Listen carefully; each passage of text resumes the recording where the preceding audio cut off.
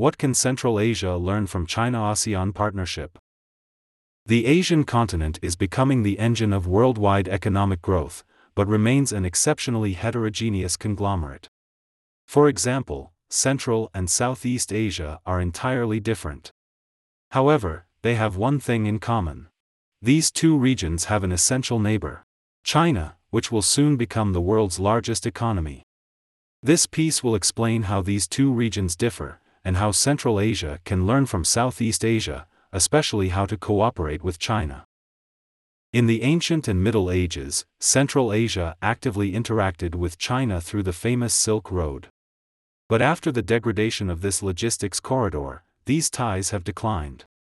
Soon after that, Central Asia came under the influence of Russia, and was with Russia in the same country, as part of the Union of Soviet Socialist Republic. On the contrary, Southeast Asia has not interrupted economic and cultural relations with China for centuries. What is critical is that, almost all these countries now have a prominent and influential Chinese business elite. Chinese migrants have spread throughout the region, becoming the 50 million Huarun, or overseas Chinese, those who are of Chinese ethnic origin, but do not have Chinese citizenship. Currently, they account for more than three-quarters of the $369 billion in wealth owned by Southeast Asian billionaires. There are no such examples in the countries of Central Asia yet. The economic relations of those two regions with China also differ significantly. China's trade with ASEAN countries reached $878 billion in 2021, up from $236 billion in 2010. Since the entry into force of the China-ASEAN Free Trade Agreement in 2005, the trade volume has increased almost tenfold. Last year, it outpaced trade with the EU at $695 billion, and the US at $657 billion. For comparison, trade turnover between China and Central Asian countries in 2021 was much smaller, and amounted to about $50 billion. China's direct investment in ASEAN countries nearly doubled, from about $7 billion in 2020 to $13.6 billion in 2021. Chinese investors primarily have invested in manufacturing, electric vehicles, the digital economy, infrastructure, and real estate. One must also consider the additional foreign direct investment from Hong Kong's Special Administrative Region, which in 2021 amounted to about $8 billion. The largest foreign direct investment in 2021 came from the US, increasing by 41% to $40 billion, mainly due to a significant increase in investment in the banking and financial, electronics, biomedical, and pharmaceutical industries. In comparison, the foreign direct investment from China to Central Asian countries accumulated over 30 years amounted to only $15 billion. A powerful impetus to accelerate cooperation between China and these regions can be the development of modern railways. Here again, Southeast Asia can serve as an example.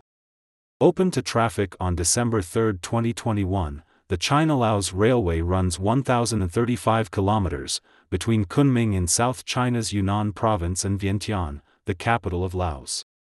The trip takes about 10 hours. The speed reaches 200 kilometers per hour. About 20 Chinese provinces and municipalities, including Beijing, Shanghai, and Sichuan, have opened railway traffic with Laos, and China State Railway Group added trains to major cities in the Laos section between Vientiane, Vang Vieng, and Luang Prabang. Active trade has begun along this route.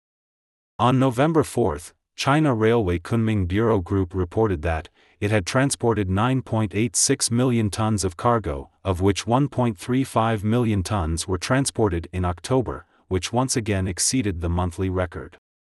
It is also noteworthy that this railway has dramatically increased passenger traffic.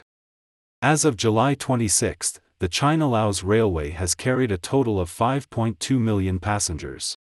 Equally important, the China-Laos Railway will be the first part of the more extensive Kunming-Singapore railway line, which will run through Laos, Thailand, and Malaysia. This inspiring project can serve as an example of the development of similar projects in Central Asia.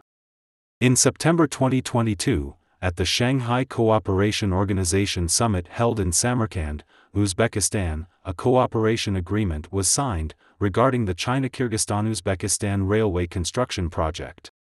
In addition to entering the markets of Central and South Asia, it will become the shortest land way for transporting goods from China to Europe and the Middle East, shortening the course by 900 kilometers in comparison with existing routes, and saving 7 to 8 days of travel time.